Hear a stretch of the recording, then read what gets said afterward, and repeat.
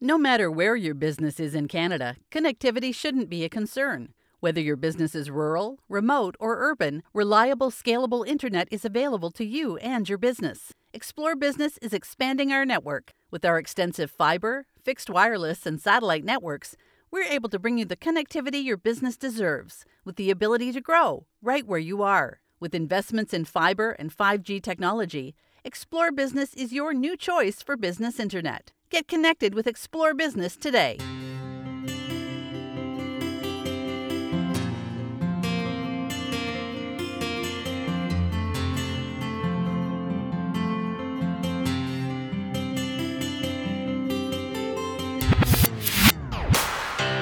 Are you ready to clear a new path? Welcome to Clearing a New Path podcast, a space for the underrepresented voices in rural Canada. I'm your host, Shauna Ray. Each episode, we'll speak authentic truth because it's the truth that connects us. We'll examine issues, solutions, and hope outside of the city limits. Clearing a New Path podcast is an invitation to listen and learn along with me on the road to building a more united, feminist, anti-racist rural Canada, one rooted in diversity and driven by reconciliation. Let's learn together, clearing a new path.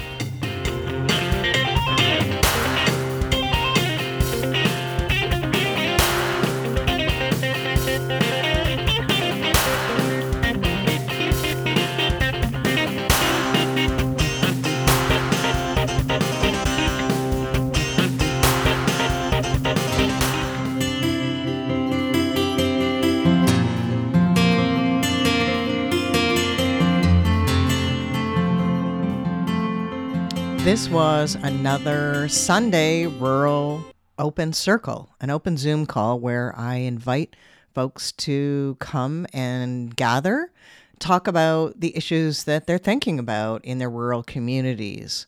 This week, I was joined by Eric from Saskatchewan, Anne, Holly, and Ruby, all from rural Ontario. Now, Ruby, I didn't include in the audio of this episode because Ruby was talking about wind turbines and their effects in rural communities. And we're going to do a separate episode about that.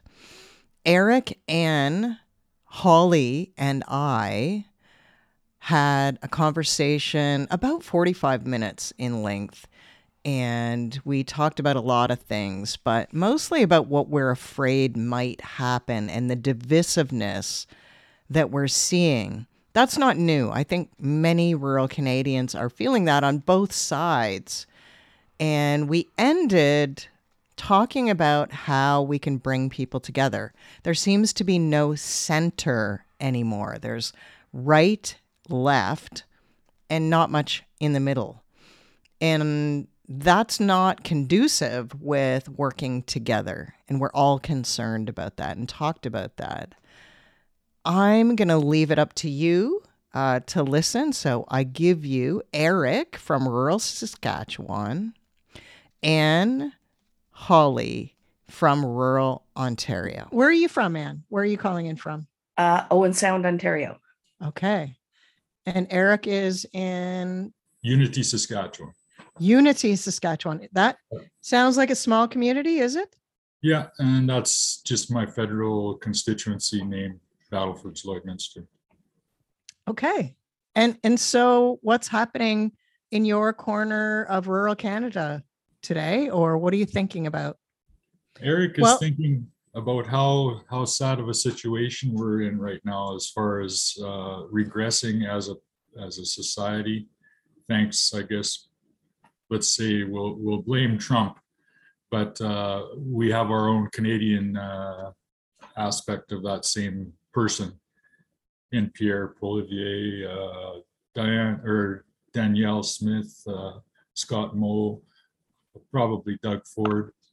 And if we don't start addressing stuff like that, all of these sessions that you and many other people are having are going to be redundant. I wholeheartedly agree, but I want to ask why you think that, Eric. And welcome, Holly. Thank you. I live in the bastion of conservatism here, and it's. I've always sort of been a progressive, so I guess the nearest thing to that would be either NDP or possibly the Green Party. But in Saskatchewan, we have an echo chamber that is very uninformed. And I think that's probably because most people don't really engage in politics. They don't pay attention to politics. They don't pay attention to world affairs. They don't pay attention to their own life, which, if you're going to address the woes of the world, you can't always be talking about, well, we're going to reduce your taxes. What the hell does that do? That doesn't do anything except for treat the lowest hanging fruit, which is the majority, in a negative way. We are supposed to live in I guess, a civilized society. I'm questioning that right now. But in a civilized society, you look after the bottom first. And if the bottom can survive, and that means have a roof over their head, food and education, healthcare, those four corners, if we respected those and took care of those, the whole society would be better for it. Unfortunately, we aren't addressing that. I wholeheartedly agree. And I think that, and I'm in Ontario, so I'm in rural Ontario. Anne is in Owen Sound. And Holly, I don't know where you're from. I'm actually just outside of Drumbo. I used to live in Dorchester. Wow. Well, my mom lived in Dorland subdivision near Beachville. Beachville, yeah. Yeah. And I actually used to live in Saskatchewan, in Meadow Lake, Saskatchewan. So I've been around. So that's great fishing territory. Fishing, yep. I used to teach forestry up there. Oh, right on. Anne, you joined us next. What are you concerned with? Couldn't agree more with Eric. We have a municipal election, as you know, tomorrow. And we had a provincial election earlier this year, which I think partly because of the pandemic, there wasn't as much thought, I don't think, as much information, as much campaigning this year as there might have been, because people were just sort of, their head wasn't in that game. And I think the provincial rules are changing all the time for people I also live in a very conservative area. And all conservative areas are still full of progressives. We have to remember that just because 46% or whatever of the 46% that voted conservative does not mean that there aren't lots of progressive voices, but our system doesn't allow for, because we don't have proportional representation and other things, it means that there are big blue swaths in Ontario, for example, that are full of progressives. So I guess I'm concerned that we're facing a municipal election, and I see in my area a lot of people who are, no offense, Eric, but a lot of he's, a lot of old white men that are going back to their seats that they've been in for a long time. And I don't see a lot of progress. Full disclosure, I am the publisher and editor of a small online newspaper. So my ear is right as close to the ground as one can get. And I'm just discouraged by the fact, because I think a lot of those people are not these people who are looking for re-election or even election, they are not particularly informed. And I don't think they realize what some of the implications of the things that are coming in Ontario, some of the Ford things around elections. Why did he stop rank balloting in municipalities that had already had it? or that had already voted to have it. Why did he do that? Because he didn't want people getting any ideas about electoral reform that might float up to the provincial or federal government. So if you squash it before anybody can see that it works, or it has advantages, then nothing. Yeah. So I see a lot of people around me that don't really understand the implications of the things that have been suggested that are going to come right after the municipal election. There's going to be a hard line from the provincial government about zoning, about powers, about and all in the name of we need more housing. But we got a lot of things to lose in this system. How long has your newspaper been in operation? I've been the publisher for 6 years, and it was 2 years old when I got it from somebody who left to go work for Postmedia. Interesting. I worked in radio journalism. I'm going to let Holly go next, though, because I'll talk about what I've been thinking about, because I just voted literally today online. Holly, go ahead. Hi.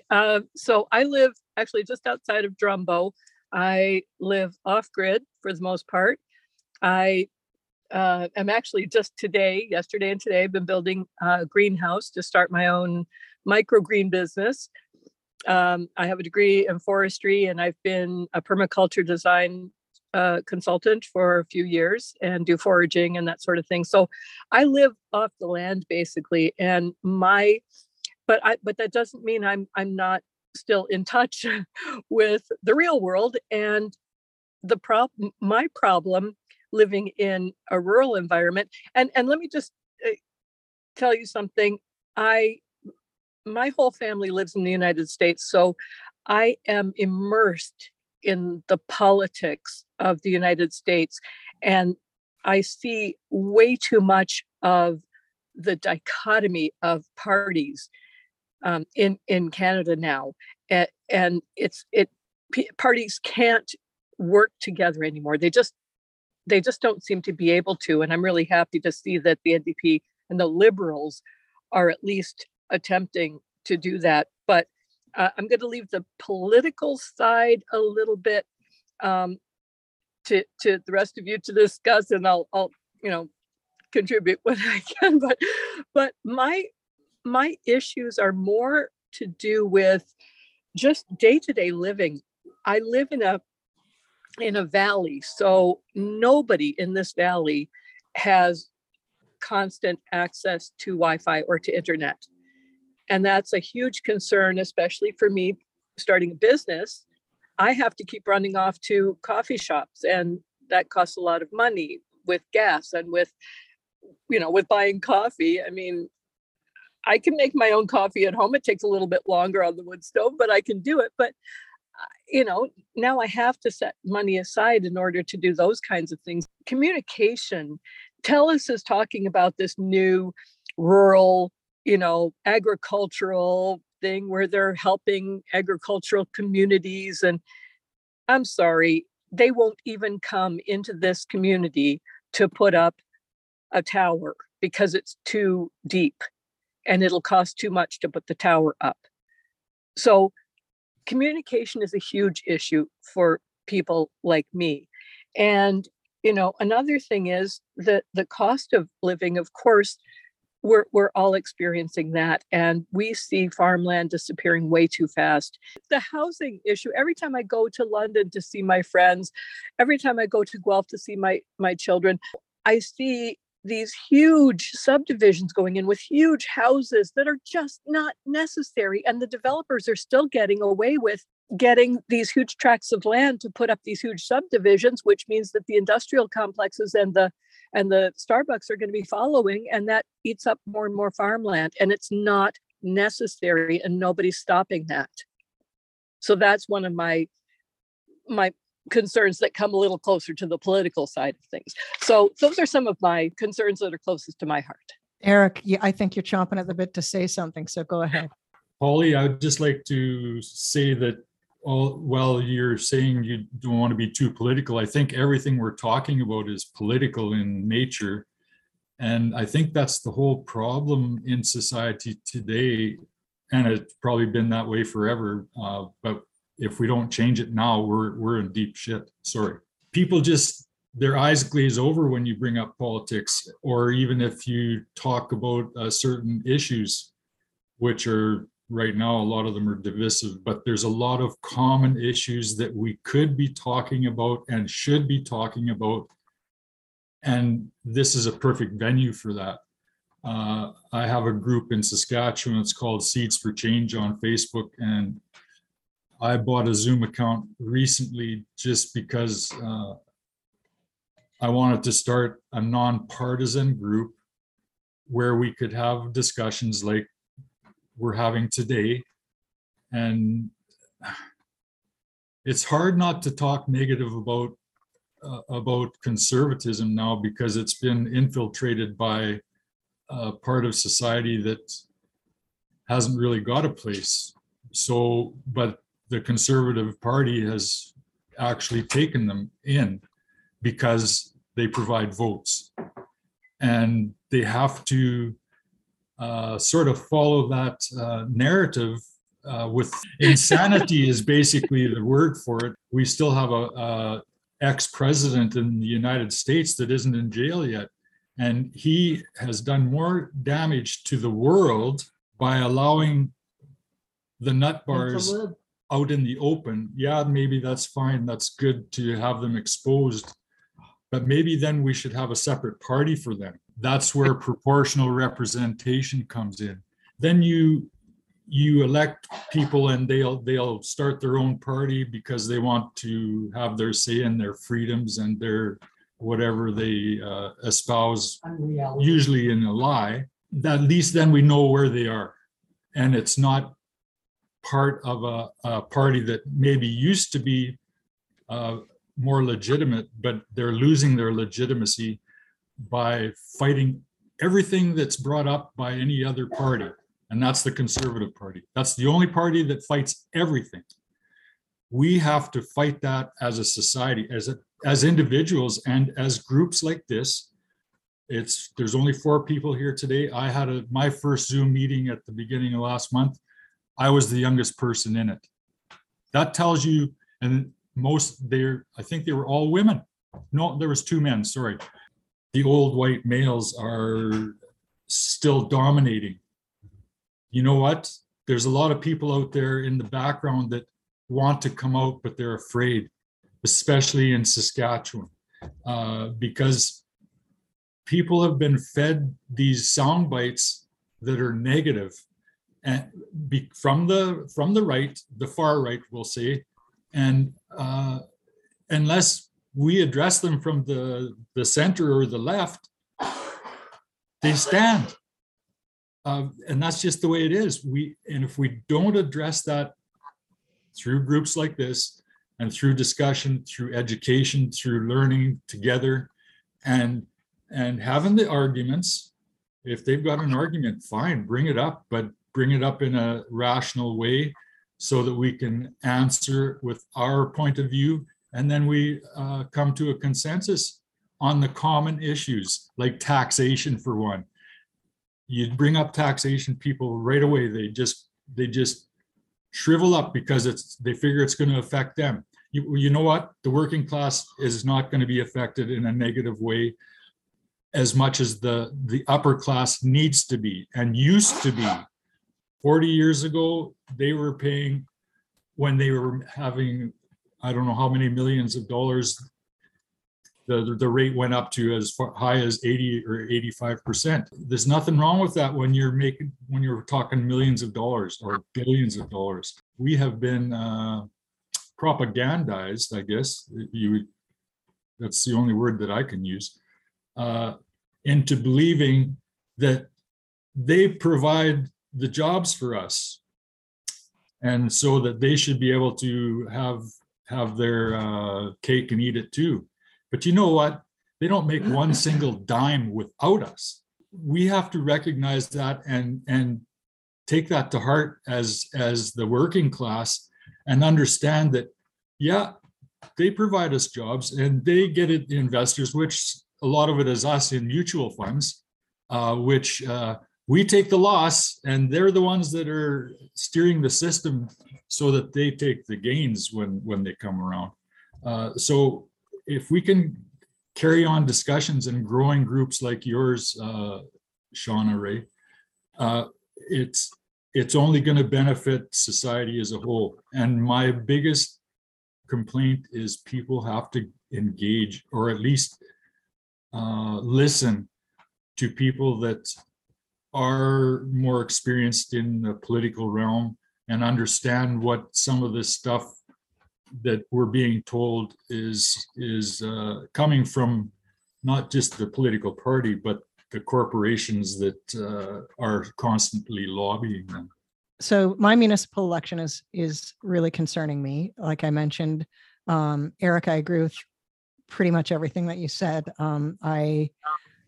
I was a radio journalist, and I would have people come in studio with me, and I would invite every party to come in and discuss and talk about issues and field calls from, call in. It was a call-in show. And there were people, including women, that would run. And I would feel like I had to have a shower when I got out, because I knew they were lying.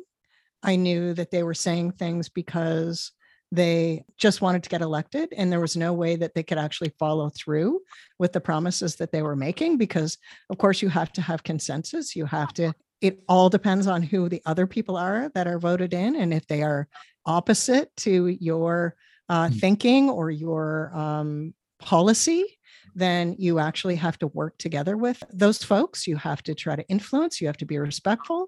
And I think, including myself, I mean, as a journalist, I wasn't really allowed to ever have, and I held on to that really tight, that I wasn't allowed to have a bias, but it's becoming more and more difficult for me not to, as I watch things unfold. People will claim things to me in a conversation. I'll be like, did you check that? Like, I mean, did you actually look at the source of where that's coming from? And I do say this at family dinners, I say, where did you find that from? Because we have so much influence on social media, so much influence online coming from folks. It's like a disguise. Like, so you mentioned Pierre Poilievre. He got in bed with some nasty folks. I think we know that now. And now he's like, oh, somebody's threatening my wife. And I'm going to distance myself from these extreme people, even though I wanted them to vote for me. And now I'm in, so I don't need you anymore. And I think people are very shocked to see Danielle Smith talk so openly about anti-vaccination and a total misunderstanding of what discrimination is, and the people that are actually being discriminated against. Perhaps in the middle of her conservative followers and supporters, it's not unusual, but on the Canadian stage, the rest of us are like, what the fuck? Like, how did this person get in? Yeah. Right. And how is she not understanding the rest of Canada? I just want to say one more thing too, before I throw it to someone else, is reconciliation. I live in a county that has three Indigenous communities, two of which at any given time can have boil water advisories. Why are my municipalities not I am so angry about it. Why are they not working and building relationships with those Indigenous communities? I'm getting choked up because it's important to me. These folks were here first. Like, do Canadians not get that? I'm so, I could spit nails when I think about how discriminatory we are and how much we are not committing to the calls to action, the truth and reconciliation calls to action. I saw in my paper, there's this, tourism, innovation in tourism contest. Why wouldn't we invite our Indigenous communities to work together on that so that we can all come together and everyone can prosper? Those are my ideas. I'm going to pass it to someone else now. Who's next? I'll go if that's okay. A couple things. And you both, Eric and Shauna Ray, have said a lot of things that I've thought a lot about. First of all, I just want to say that I do have a lot of political opinions. I'm autistic and I tend to compartmentalize.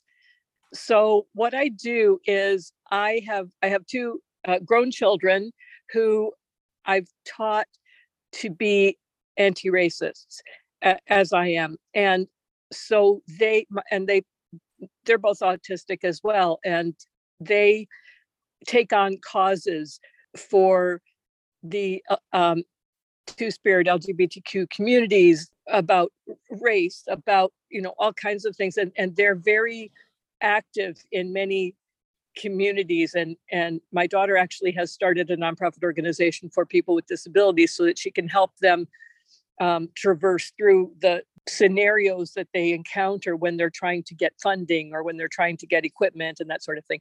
I have friends in London that I visit regularly, and they are very active in gathering information about each of the candidates, for example, and then disseminating that information so that people know what each candidate stands for, because that information really is not very readily available. But my compartment is Indigenous rights, and especially water.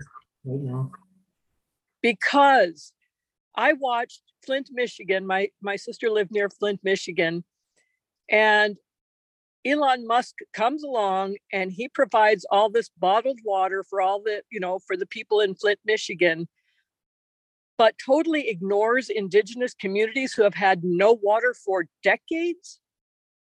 Why? Because he's South African. I mean, I honestly, I don't know if he's racist or not. I don't know. I wouldn't call him a racist, but I don't think he's anti-racist. And I don't think he's really looking at and he didn't come running in with water right away. It took over 5 years, but he finally came along with some water. And that was more, I think, of a PR stunt. So, for me, my compartment is Indigenous rights. It is helping, because I can learn so much about living on the land from the people who have lived on the land for so long. One of the things that irritates me to no end is seeing people wearing leather but not wearing fur that could come from Indigenous communities where they, if they're the ones who are hunting and they're hunting for their livelihood, then what's wrong with fur coming from those communities? But they've been shut down because of certain organizations that don't allow any fur, and yet people still wear leather. I just bought a pair of leather boots with faux fur. I mean, right? So, I mean, I have a lot of very strong opinions, but for me, living on the land and living around people who also live on the land, I respect the people who have lived on the land and lived close to the land and have respected water and trees and plants and the things that we can eat off the land as living things. Water is a living thing. Every drop of water that we touched people 1,000 years ago, 10,000 years ago. I mean, it's the same water that was here when we were primordial ooze. So that's something to be respected, and it should have its own rights. So yes, all of that is political, and I don't dissociate myself from political things. I choose my compartment. I enter politics from that avenue. I listen to all the other things, but I could become overwhelmed. And as you said, Eric, my shutters can go down. So I just wanted to say those things there. Thank you. Thank you for that. Anne, I saw that you came off mute.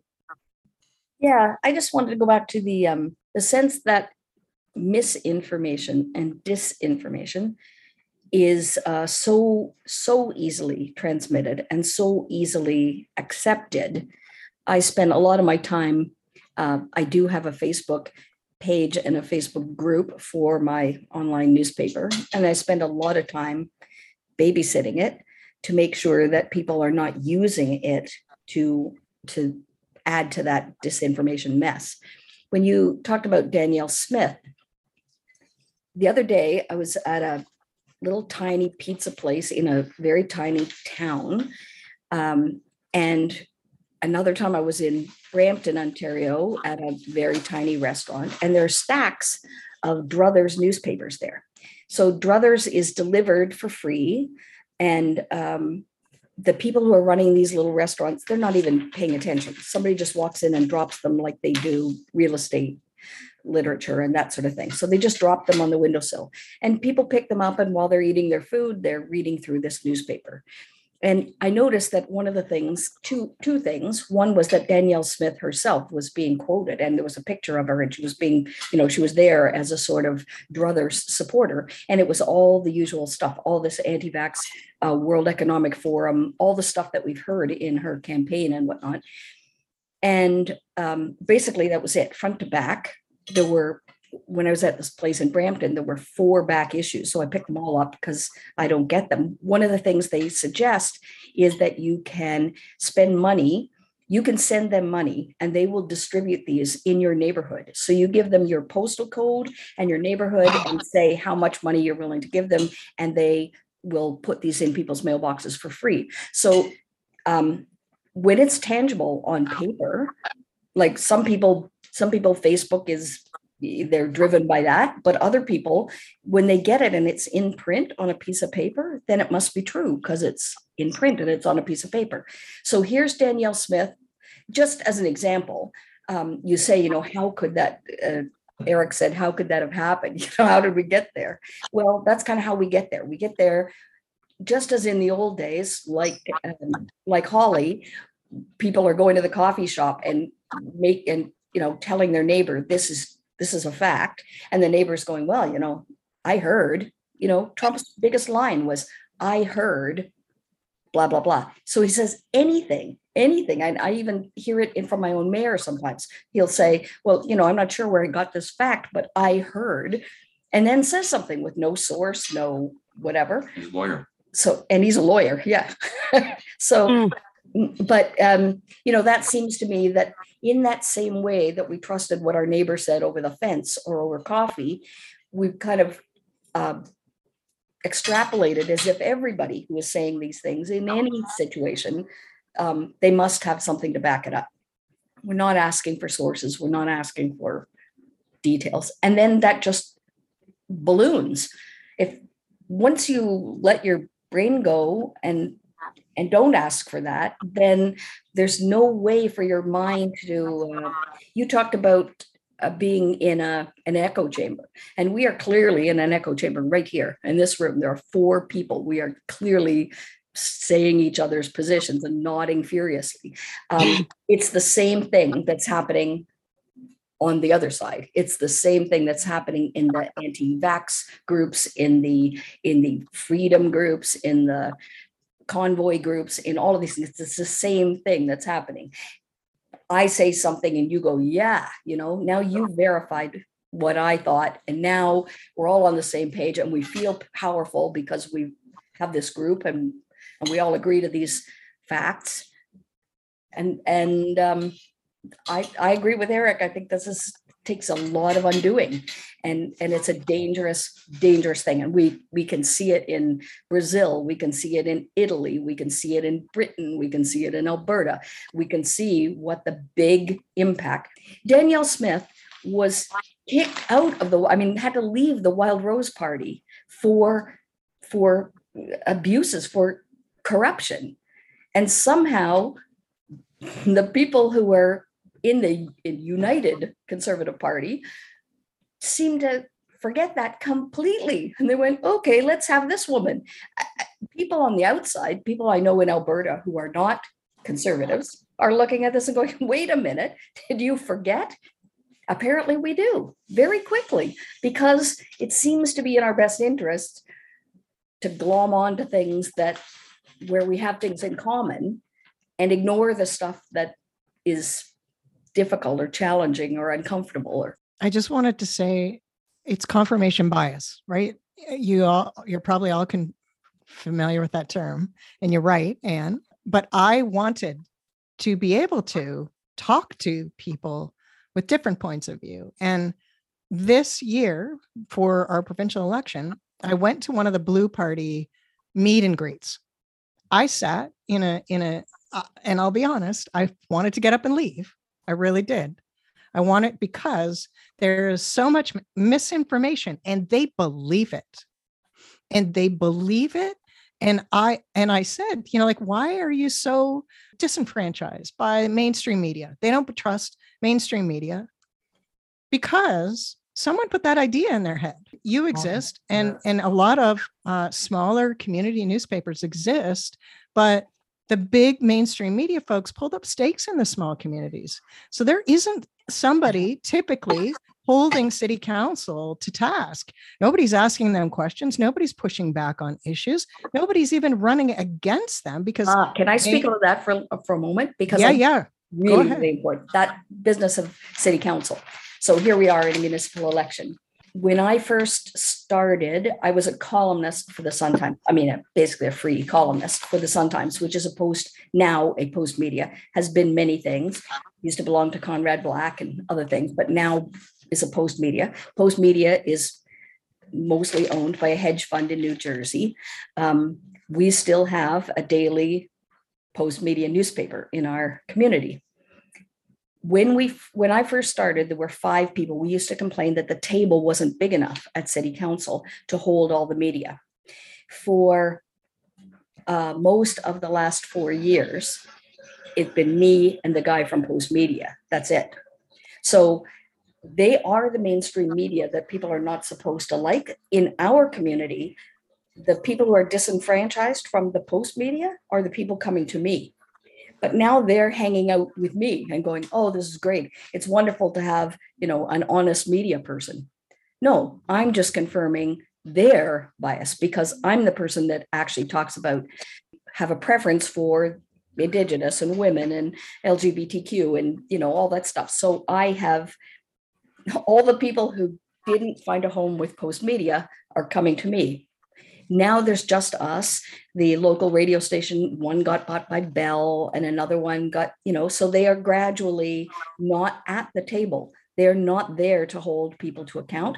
And Owen Sound has 21,000 people, but there's nobody at the table at the West Grey Council, at the Grey Highlands Council, at the Georgian Bluffs Council. There's nobody there. I occasionally get invited by people who go, you need to hear this, but I can't. I'm one person. I can't do all, 9 Grey County municipalities. So it's a serious problem that there is nobody to hold them to account.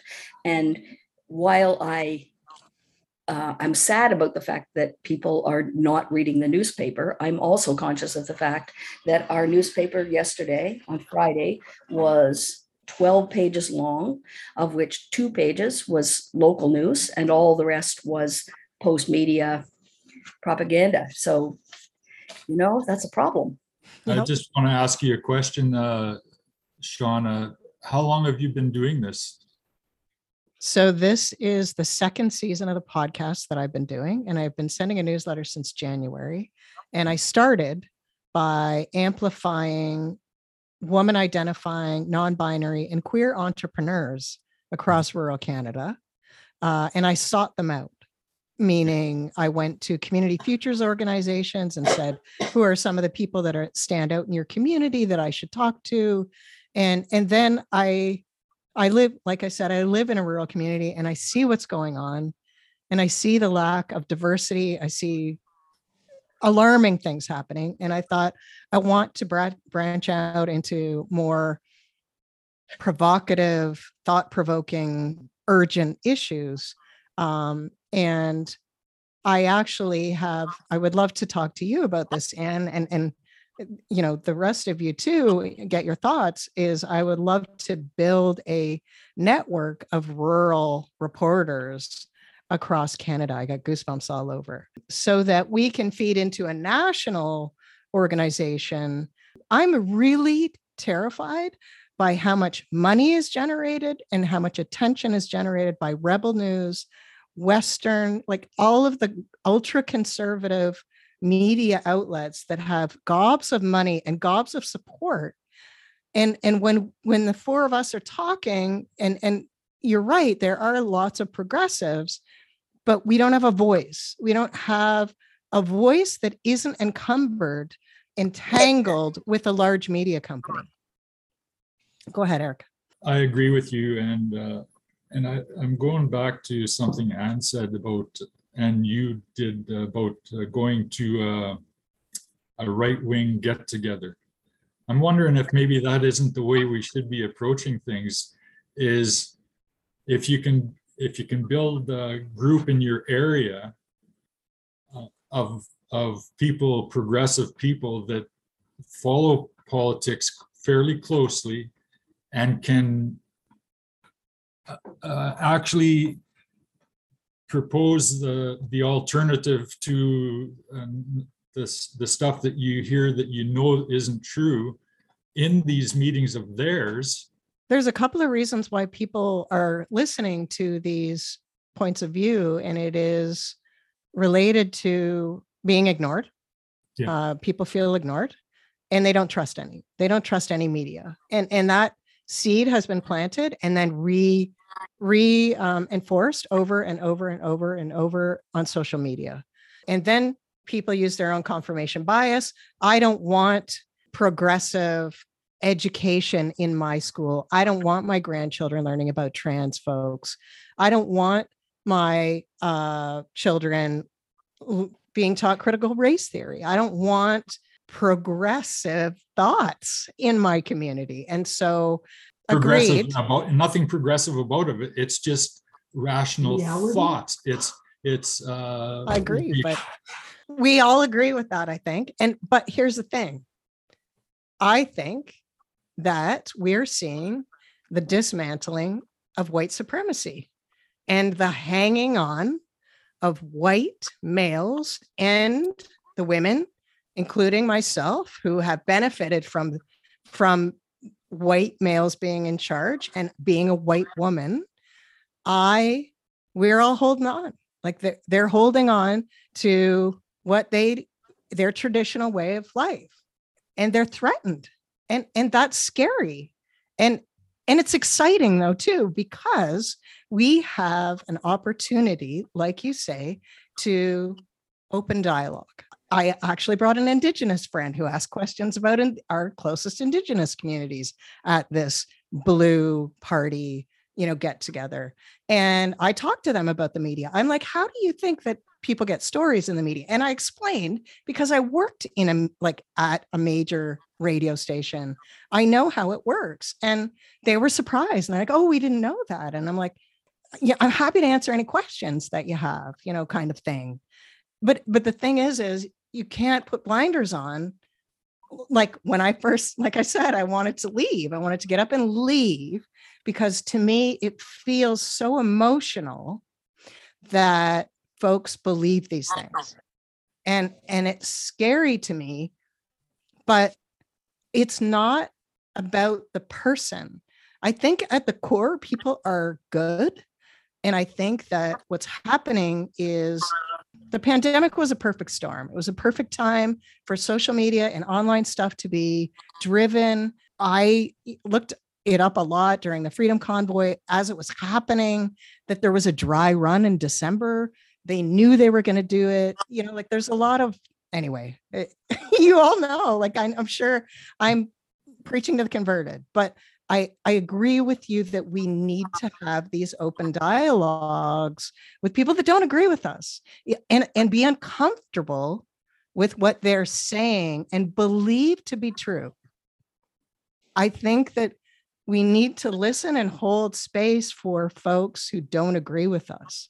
And you touched on that. And you're right. It is great to sit around in a coffee shop and talk to like-minded people, but that's not changing what we need to change. I have a question for Eric, actually.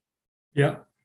You said that you have a group shows all the sides of political issues. Is that right? Or non-biased? I think it's fairly biased, because a lot of the people that join this group of mine, and it's called Seeds for Change.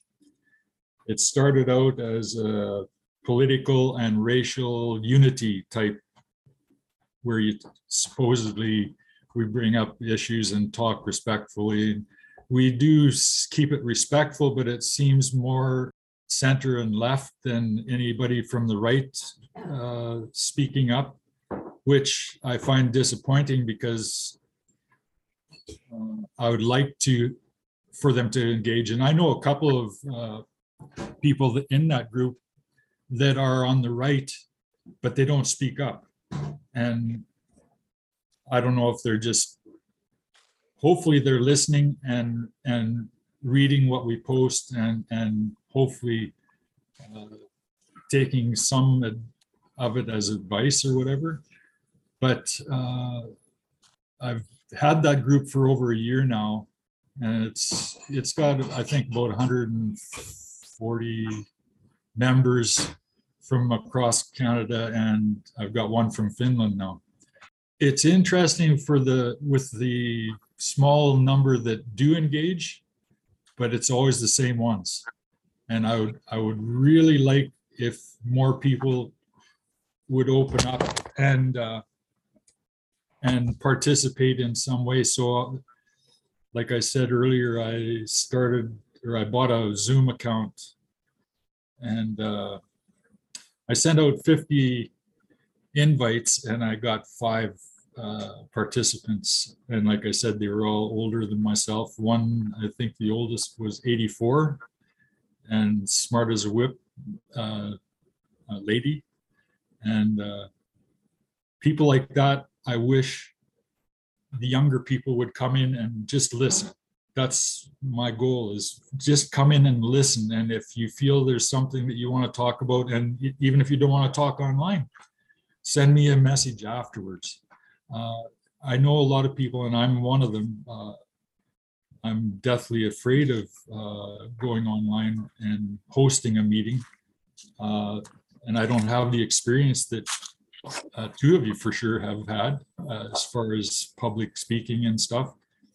I want to pick up on something that you said about people's fear, because you also have to recognize that in communities like mine and yours, where it's overwhelmingly blue, and it isn't, but it seems to be overwhelmingly blue, and the public conversation is often very blue. So people will say things like, municipal politicians will say things that are fairly racist, and they'll get away with it because people who are also sitting at the table with them use the same kind of language.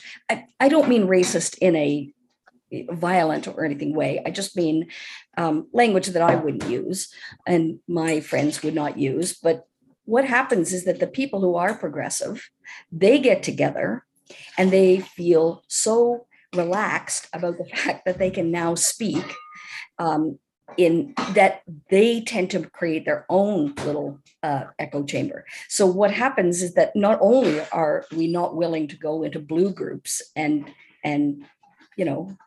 I know I've done it sometimes, but it's not comfortable, but also that when I get back to my own people, that it's it's reassuring to know that there are other people like me, that think like me. And so sometimes we get to talking in a way that is absolutely just as negative about the blue people as they are about us. And sometimes we use very anti-blue language because we feel comfortable, we feel safe. We're in a community of people that think like us. And then the thing doesn't change at all. As long as as long as everybody's spinning in their own circles, it's comforting and it's reassuring. And it also gives people, it does give people motivation to go out and do things. When you hang with people who think like you, and then, okay, I'm going to go out there and make change. So it is helpful to be reinforced by like-minded people, but it's also just as dangerous because we're creating circles that are, we're creating other circles. We're not creating a Venn diagram. It's my favorite image. We're not creating a Venn diagram. We're just creating new circles. Well, I think too that, and this is only my experience online, and you mentioned it, Eric, is that conservative voices are the loudest. And and the most angry in a lot of cases. The vitriol is evident.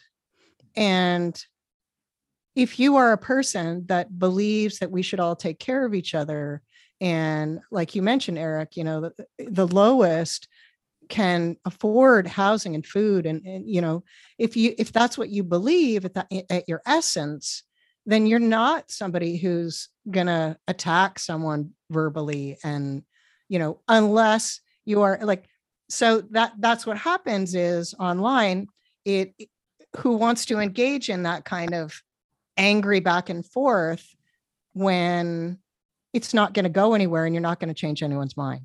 And I think that's why people don't get engaged, and many women don't get engaged in politics, is their mics get shut off, they get attacked online, made fun of, ridiculed and nobody puts them in check.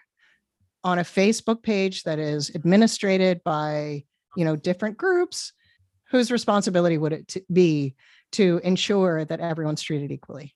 No one's. Something that came to my mind was, what if we formed a cross Canada rural group of folks that invited different opinion groups together to have a conversation, and we started in Western Canada and moved across to Atlantic Canada, and just hosted these conversations like, okay, so how can we meet in the middle, and not necessarily invite politicians, because I don't think anyone trusts politicians at this point. They would not feel comfortable doing that. Of course, politicians will want to be part of it. We're not hearing from the voices. We're not amplifying people that really should have a voice. And that's my thought. It's interesting that you use language, so let's be clear, I'm 69 years old. And a lot of language that you're using is not what I grew up with. And my learning curve has been very steep. But now I say that the Owen Sound Hub, our mandate is to build a community, to find solutions to our common concerns, to be part of the process of finding solutions, and to amplify the voices of those who don't usually get past the microphone. So when I learned that phrase from one of my much younger friends, I went, yes, this is the language that I need to use. And that's, we have lots of space because it's a digital format. So we have lots of space to allow people to write letters to the editor and opinion pieces and engage. And if I have a choice, I usually publish everything. I really wish I would get more right-wing stuff, because often people will say, look, you always publish that. And I say, if I got it from you, I'd publish it, but you're not providing it. If you give it to me, I will publish it, and then we could have a dialogue. But if all I'm ever hearing from is people on the left, I can't help that. That's not my fault. I speak from the left in my editorials, but that's because I'm honest. That's who I am. I've never covered my bias. I admit it right up front. But also I publish things from, particularly young people. It is my real interest, because I need to learn and they need to have mentors. Eric said he would like to have young people engage in his group. You can't force that. It's a relationship. And when you have the relationship, then you have a relationship with one person and they feel safe, then they come in, and then maybe other people come with them. We still have most of our readers are still older, but the people who engage with us and actually give us material are often younger. And that's great, because then that helps. The older people need to know there has to be some cross-pollination here in the seeds of change. If you're going to get seeds, you got to have cross-pollination, right? That's great. That's an older phrase. I have something to say about that too, that I've found the same thing. I actually can communicate well with my children's friends, because I am in my later 60s myself. I didn't have kids until I was in my mid 30s. And so my children's friends are much younger, and they are politically active, but they're not running for office or things like that, but they just want to see more people voting, and they want to see more people get involved in change and, making things better for their world, because they know, in fact, my children have not decided whether they want to have children of their own, because they're not sure of the future.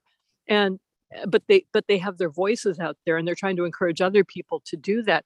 But it is about relationships. We have to make people feel like it's okay to feel uncomfortable, to say, it's okay to feel uncomfortable. Tell me where it is that you're feeling uncomfortable, because I bet you any money I'm feeling uncomfortable about that too. So let's see if we can have a dialogue around that, and some of the issues that we have. You said early on, when I first came on, Eric, was something about how we all have issues around food, and we all have issues around survival, and we all have issues around family. So those are the basic facts, and we build out from there. So starting with something that you have in common. I used to teach first aid, and one of the first things I would do with my students is in very, very diverse groups, and I would say, get together in groups of 2 or 3 and find out of somebody you don't know, and find out something that you don't know about them, that's not obvious. Find out 3 or 4 things that you have in common, and then talk about them a little bit, and then introduce that person to the rest of the group if they're comfortable with sharing those facts. And that's where really, because then they have to touch each other. They have to do CPR on each other, right? So they have to bandage each other. So they have to feel comfortable touching people that they've never met before. And it's the same concept of making people comfortable with doing something that's uncomfortable. And so if we let people know, yeah, I feel uncomfortable too, you feel uncomfortable, where do we feel uncomfortable in a similar way, and what can we do about it? And maybe that's one of the keys of finding that, of doing that, getting people engaged. So Eric, in your group, for example, saying to the general group, listen, I want somebody who's feeling uncomfortable to tell us where they're feeling uncomfortable, or tell us what their emotion is right now that makes them not want to talk, that makes them not want to open up. What is it that's preventing you right now? That's an Indigenous way too. I actually used to teach Indigenous studies to Indigenous people in Saskatchewan when I taught forestry for 5 years. So wow. I taught Indigenous people how to do forestry so that they could start their own businesses. One of the things they don't do is push themselves onto somebody else, try to find solutions for somebody else's problems. But they ask them, what is is there something that you're feeling uncomfortable about right now? What can what can we find in common? And so that's, maybe that's a way to start reaching out to people. Feel uncomfortable, because I do too. Let's see what we can do together. I'm 55, and it's been a steep learning curve for me too. Learning about my privilege, learning about Indigenous communities, but feeling really uncomfortable. I think we allies are the ones that will be the bridge. I really feel that way. I love what you're saying, Holly. And I think, yes, it would be great to host those conversations, and let's talk more about how that evolves. I'd love to have a conversation about that. How can we host these conversations across Canada? Want to keep the conversation going? Subscribe to the Clearing a New Path newsletter. Drop me an email, follow the podcast on social media, or you can leave us a review on your favorite podcast platform. Clearing a New Path podcast artwork is supported by the graphic design of Katie Wilhelm, and the music branding is by The Hankering Studio. The podcast is produced by Radar Media in Thames Centre, Ontario. It is the traditional territory of the Anishinaabe, Haudenosaunee, and Mississauga or Neutral peoples who once used this land as their traditional beaver hunting grounds. The First Nations communities closest to the studio are Chippewa of the Thames First Nation, Oneida Nation of the Thames, Munsee Delaware First Nation, and the Chippewas of Kettle and Stony Point. I will speak to many more people across Turtle Island this season, and as a settler here, I'm committed to deepening understanding of colonialism, the TRC's calls to action, and to reframing responsibilities to land and community. I am grateful to Mother Earth and Creator for the opportunity for love and connection, and to the spirits of the elders and the medicine people who still walk the earth. Until next time,